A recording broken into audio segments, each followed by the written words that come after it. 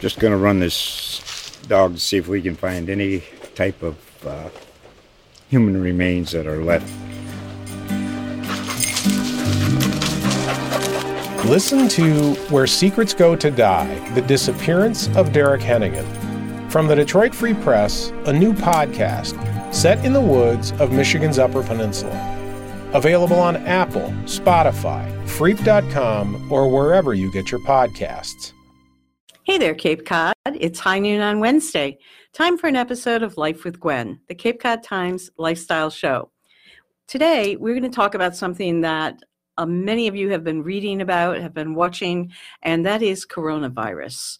And we are fortunate today to be joined by Dr. David J. Pombo, who is the medical director for the prevention of infection at Cape Cod Healthcare. Dr. Pombo, thank you so much for spending this time with us. Thank you. I'm happy to be here. So it's I think I've seen 5 reports already this morning on things that are happening because this disease that has an epicenter in Wuhan, China, has so many fingers now reaching out into the world. And I was wondering if you could tell us a little bit about what, if anything, it's affecting here on Cape Cod. Well, so far, the main effect has been a cause of concern and preparation, but not of actual infection. As you know, there are very limited cases in Massachusetts, maybe 1 or 2. Right. I think we're not sure, but the main effect on our healthcare system has been that we've been alert and been disseminating the information from CDC and the Massachusetts Department of Health on the proper way to prepare for patients who may show up with respiratory diseases and a history of travel to an area that's been affected with the coronavirus. And have you added anything to, for example, your intake process? I noticed that I was at Mass Eye and Ear where they have people from all over the world, and they were asking every patient if they had traveled to China in the last 2 months. Exactly. Our screening process is similar to what we did with the Ebola outbreak. So the initial concern is for somebody who shows up with a respiratory illness and has a history of travel. So we have to get an extensive travel history from those people. And anybody who shows up with a respiratory illness to the emergency department gets masked immediately. And then if there's going to be a situation where there's concern for travel to an infected area, those people get put in a negative air pressure room. So they're not like a quarantine room? A quarantine room where the pressure is being negative in the room, so the air goes into the room but doesn't go out. Right. And so that's something that we would do for airborne diseases like tuberculosis and so forth. And then the person would be interviewed further, and if they had certain clinical signs, then we would contact the Massachusetts Department of Health, and if they meet certain criteria, we can then get them screened for the coronavirus using a PCR test, a molecular test through the CDC. I was going to ask you if you could explain that test. You know, when we talk about people being screened and testing positive, testing negative, what is it? A blood test? Is it a particulate test from saliva? What are you testing? It's what we would do for any respiratory disease nowadays. The most sensitive and specific tests are nucleic acid amplification, where we're actually detecting the genetic material of the virus.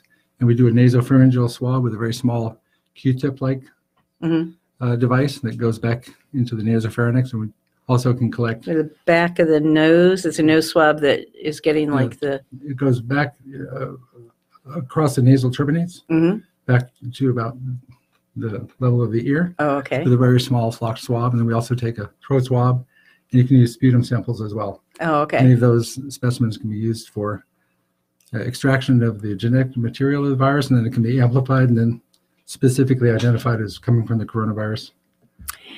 We were talking about that because I think you were mentioning that a company in Cambridge had actually been able to replicate the protein that's in the virus, and that is the first step towards, although there are many steps to go, the first step towards a vaccine, right? Correct. Yes, the Chinese scientists who initially encountered the SARS like coronavirus 19, coronavirus SARS-CoV-2 is a Right. correct name for the virus. They published the genetic sequence of the entire virus. Hmm. And so scientists have been able to take short segments of that and use those genetic sequences to express a protein in bacteria. And that protein is being used as a vaccine. And I think, as we discussed earlier, it's been shipped, I think, today or yesterday. Right. For I do want to make trials. clear, though, because you explained to me that that those trials are still many steps to go. We don't have a vaccine yet. Correct. I mean, the expression of the protein is just the raw material that can be used in both animal and human vaccine trials to see if it's immunogenic, then if it's safe, and then if it actually protects people. Those the 3-stage process to vaccine trials. I had heard about a week ago, and when I say heard, that means like read in the CDC or our health reporter here at the Cape Cod Times, Cindy McCormick, who helped with some of these questions. That one of us has seen information, tracked it down, and so when I say heard, that's what I mean. But I had heard that the virus, because they didn't know a lot about what was causing it and its full expression, that they didn't use either dead or live coronavirus cells in working up a vaccine, that they're working with just the genetic material. Yes, and actually part of it is because it's easier to produce the protein once you have the genetic sequence than it is to actually grow the virus and then purify it and then kill it and then make a vaccine. We can, with molecular biology techniques, they can actually go straight from a genetic methodology to the protein more easily. Is it unusual to have a situation where the Chinese scientists were able to produce that genetic identification? No, I mean, genetic sequencing in the last decade has just accelerated beyond what people would have expected. And so it's very easy to get genetic sequences from a virus or any bacterial pathogen, or you can see what's happening with human genome sequencing and all the sequencing of archaic DNA from fossils and so forth. So, just amazing. Yeah, it's amazing. It's really amazing. So no, the Chinese are very technologically advanced in that area. So it would have been a very simple thing for them once they had the actual virus. I want to try and ask the questions that will help us to understand what the virus is and what its threats and what its transmission, how you get it. So maybe you could tell me a little bit about what for example, I've heard that you can have the virus without having symptoms, and that there's sometimes about a 2-week onset. Perhaps, since you're the expert, I'm going to ask you to walk us through that in terms Sure. of how it progresses. I think the easiest way for people to relate to it is to think about influenza or other respiratory viruses that we get frequently, like respiratory syncytial virus or others like that, because the respiratory viruses are all pretty similar in their method of transmission. It's basically by droplets. You've seen the pictures of people coughing with a backlit. In your Yeah, right. The droplet spread, and then it's on what we call fomites, which are surfaces Mhm. where the virus can land, and you can kind of swipe your hand across something and then touch your face, and you can get it transmitted that way. So it's basically respiratory droplets or direct contact with secretions from somebody. For example, mouth to mouth transmission would be How about possible. handshaking? Well, that's a fomite. Like if somebody's hand is contaminated, it could get on your hand, and if you touch your face or you rub your eyes, the eyes are actually a way you can transmit a respiratory virus too, because it drains down into the lacrimal duct, into the nasopharynx, and can affect you that interesting. way. So people rubbing their eyes. In the whole winter, generally keep your hands off your face. Correct. Yes. So these viruses are spread by respiratory droplets. They then infect the upper respiratory tract and the lower respiratory tract. With the coronavirus that we're dealing with now, it's more of a lower respiratory tract disease than an upper respiratory tract disease. But then that causes inflammation in the lungs, and depending on individual variation, the degree of inflammation can cause reduced ability to oxygenate, and so people become short of breath. So that process is basically people get cough from the inflammation, a fever from the infection, and then what we call dyspnea, shortness of breath, Mhm. trouble breathing. So those are the cardinal signs. So, is there, I know that with the flu, there are agents, antiviral agents that you can use if you catch it in time. Is there anything similar to that with this virus, or is it still soon? I read the other day there are 80 different clinical trials either underway or planned in China with different medications to see what may or may not work. And some of those medicines have been used for HIV. Some have been used for other viruses like Ebola virus. But there's no data from any of those trials yet. So hopefully something will pan out. And Something like Tamiflu, something, I mean, not to use the brand name, but something I think a lot of people are familiar with the fact that you have to get it soon. But maybe even before you get a lot of symptoms, you have to get the Tamiflu. Correct. Yeah. The antivirals for influenza work much better if it started with the initial symptoms up to 48 hours later.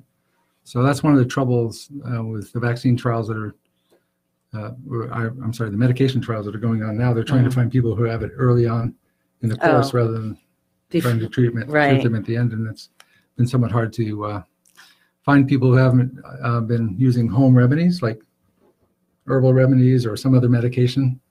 And so they're trying to find people who've not had any other treatment and so that you can get a pure study.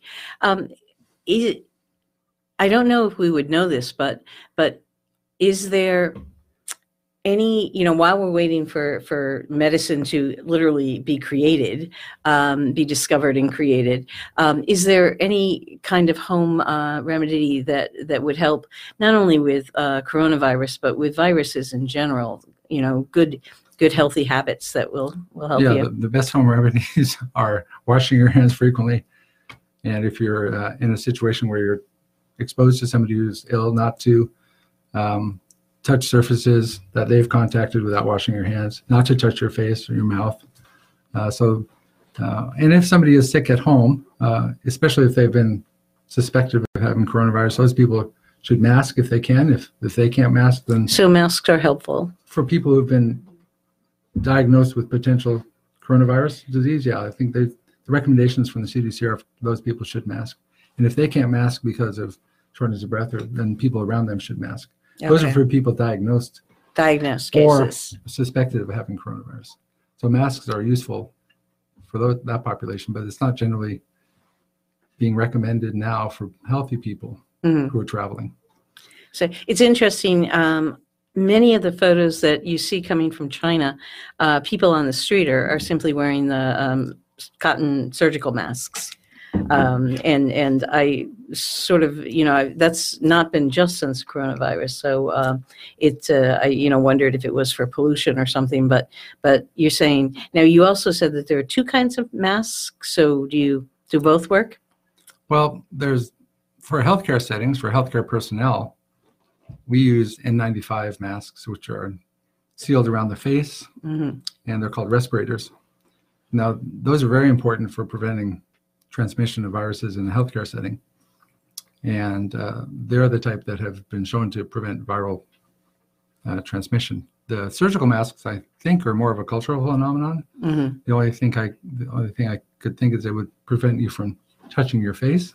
Maybe. And it would also, if somebody is coughing, prevent the droplets from spreading so far. So in a very crowded situation, I can see why people would use them, but there's no data showing that they actually protect an individual from this coronavirus. So if you have been diagnosed, and no one has, there's just one case that we know of in Massachusetts, but then your doctor will probably recommend the more sophisticated mask.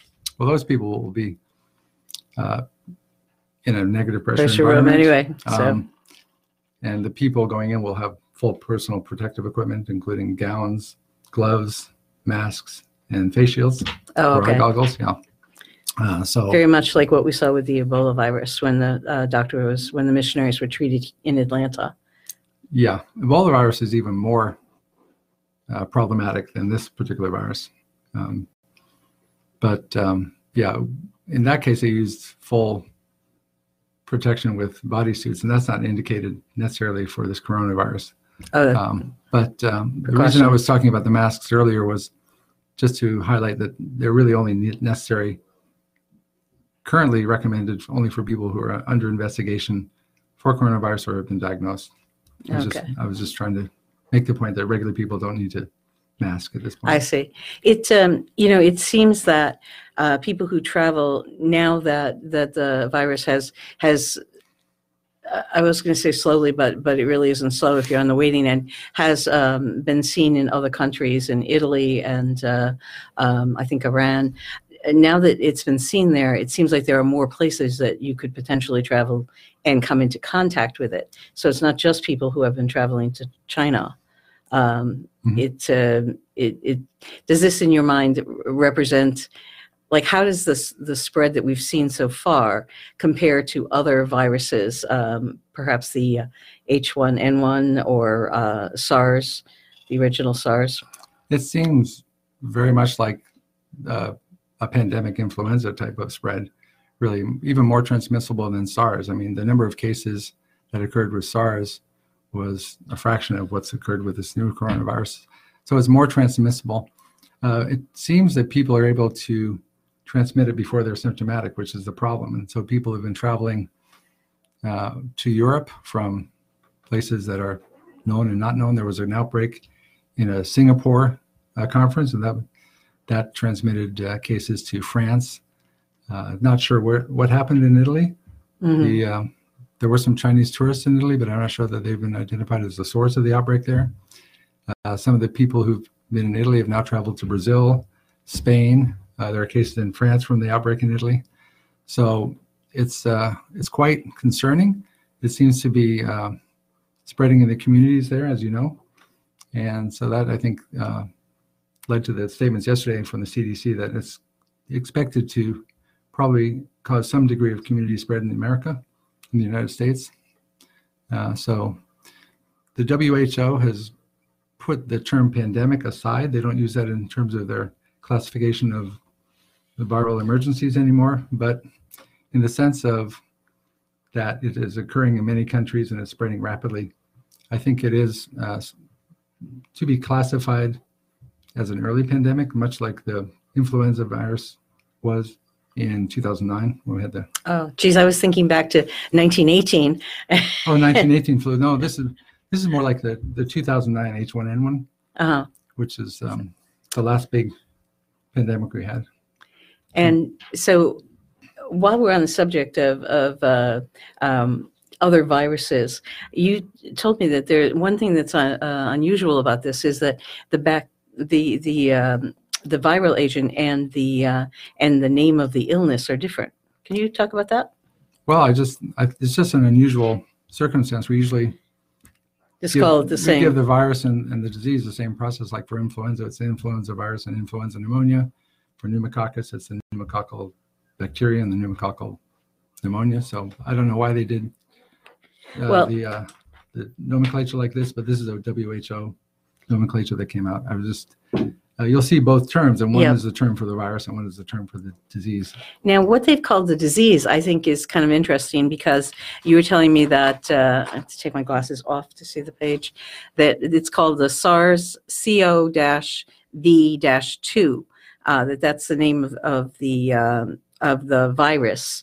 And then that the disease itself is called COVID-19. What does that stand for? COVID? I think it's coronavirus infectious disease 2019. Okay. That's the disease. So I wondered if perhaps they have it different only because with the word SARS in, identifying the virus, I guess people might think of the SARS that they've already experienced in their lifetime, which was, can't even remember now, but 2002, 2003, I believe. So it's been 18 years now, I think. Time flies. But you said 2009 was the last time we saw really the spread that would indicate a pandemic with influenza. Yeah, with influenza. Yeah, so. that was the big H1N1 flu that started in Mexico and then became worldwide. Was that the one that we called the bird flu? No, the bird flu is a different influenza virus, more severe in terms of its mortality, but less transmissible, thankfully. And interestingly, I heard someone from the CDC this morning on one of the national news shows who said that they are finding with coronavirus just the opposite, that it's a little less severe than they at first thought, but that it's much more transmissible.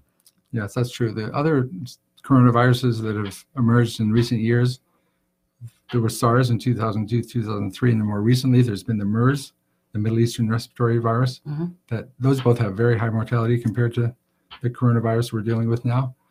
For SARS in 2002, 2003 was approximately 10% mortality, and the MERS is about 30% mortality. So this is much less than that, 1 or 2% probably. It doesn't feel that way. Yeah. It when you see the numbers come out, I do try to remind myself that that's out of a whole lot of people who are living in that area. But I want to talk a little bit about how China handled its emerging virus crisis. But first, I want to tell our viewers that if you have a specific question about the coronavirus and you would like to ask Dr. Pombo, please type it in now, because we've got about 8 or 10 minutes left, and we'd like to get your questions answered if we can do that. So we might hear from a few folks. And I was asking, tell me a little bit, do you have a sense of how China did in terms of addressing this virus? And if that's outside your purview, then that's okay, but I just wonder how, and if there's anything we can learn from it. Well, I mean, in the initial stages, apparently, there was some denial and some diminution of the risk based on the reports we see of what local authorities did. There was a famous case of the doctor who tried to report it, and then unfortunately he acquired the disease and passed away. Yes, I heard that. That's unfortunate. But in the later stages, the response has been from cold to hot. I mean, they quarantined an entire city of many millions of people. They've put travel restrictions in place, and those later measures have been credited as decreasing the spread of the disease. The WHO made a statement yesterday saying that they thought that was very effective. That's very draconian. I'm not sure it'd be very easily put in place anywhere else on that scale, certainly. The Italians are doing some degree of quarantine for the area in northern Italy that's affected, the southeast of Milan. And I think those things will help. And the recent public health advice from the CDC is to prepare for some degree of that here in the States if it becomes widespread in the community. So people have to start thinking about what they're going to do if the schools are shut down, if there's significant community spread as to whether they would be able to work from home or do telework or something like that. There's thought given to reducing mass gatherings in the case of community spread. So I think the Chinese response has been effective with the quarantines. And in fact, now I think over the last couple of days, the number of deaths that are reported each day is decreasing.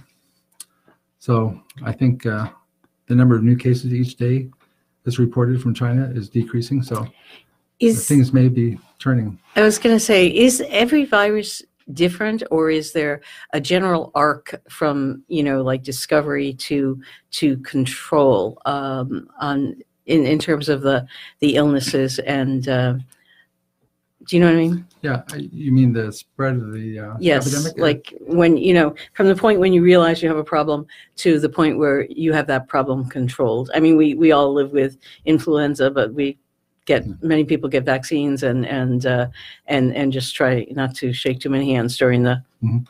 Well, I think it's a little bit different based on the viral dynamics, how long the incubation period is, how long someone might shed virus before they're symptomatic. And interestingly, how long they shed virus after they are asymptomatic. Oh, I didn't even think of that. Because people continue to shed coronaviruses after their illness has passed as well. Wow, I didn't think of that at all. And those viral dynamics change depending on the virus. So that affects the scope and the timing of the outbreaks. So you have to not only try to quarantine someone once you know they're sick, but for a period after they appear well? Well, that's just being discovered as to how long people might shed virus. Yes. And whether sometimes that virus is actually not infectious and sometimes it is. It's very complicated, but each virus can each virus can differ in terms of how much shedding can occur later after the illness has passed. We have a question. Should we put off traveling on a plane that may go to an international terminal in the U.S.? From Laura. Thank you, Laura. My understanding from the recent CDC public health announcement is that that's not necessary. Okay. That's safe. It's still safe to travel. So with all the precautions that you have mentioned, wash your hands frequently. In a pinch, like on a plane, do the antiseptics, the hand sanitizers, do those work if they have alcohol? Alcohol concentrations greater than 60% are supposed to be effective, but hand washing with soap and water is still the preferred best, if it's available. All right. And we haven't spoken, and when I think about viruses, one of the populations that I worry a lot about are older folks, and specifically people who may be battling, who may have immune compromised systems because of cancer or any other chronic disease. Is there anything about coronavirus that is different for these folks, or does it seem to attack like other viruses in terms of immune compromised people? The feeling is that the elderly are more susceptible to this respiratory virus, just as they are to influenza. Immunocompromising conditions would be more of a concern, and most of the deaths have been reported in people who are elderly. So I think, in terms of the way it would affect somebody with those conditions, it's similar to other respiratory viruses. So those people have to be especially careful, consider not traveling. If there's an area that's been affected, like, for example, we wouldn't travel to northern Italy if you had one of those conditions right now. Are you getting these kinds of questions as, in the doctor's offices, in the hospital? Are people bringing these kinds of questions up for the staff that works there? Not really. No? Not in my clinic. I haven't seen too much concern about the coronavirus. On an institutional level, there's a lot of concern, and we're doing a lot of preparation to make sure that if people do present, that we're able to put in place all the protections that need to be there. But person-to-person communication with my patients hasn't really been involved with coronavirus. It's interesting because we read that business is down in Chinatown, in Boston, and New York City, and it makes some sense to me because they're international gathering spots with a lot of travel, and perhaps we're a little off of that, but obviously your preparations have show that you're getting ready for what is a pandemic, even if the World Health Organization doesn't use that term anymore. So it, we being media worldwide, there seems to be criticism of too much coverage, too little coverage. From a local paper's point of view, as a member of the community that we both share, what do you think would be particularly helpful to let people know about? I think updating people when there is new guidance from the Massachusetts Department of Public Health or the CDC would be of public interest. That's a good idea. The coronavirus pandemic, if you'll call it that, is changing very rapidly. There's news within the last week, especially. It's been a big change. But every day coverage of this can, I think, cause more concern than it warrants, particularly right now in the United States. But if there's new guidance from the CDC or so more like a little update, that a little box or something. If there's a change in what people are recommending from the CDC or the DPH, then I would certainly cover that. Interesting. And I would keep in mind that it's still not too late to get an influenza vaccine. We're still seeing widespread activity with influenza and a high level of I'm glad you mentioned that. Illness.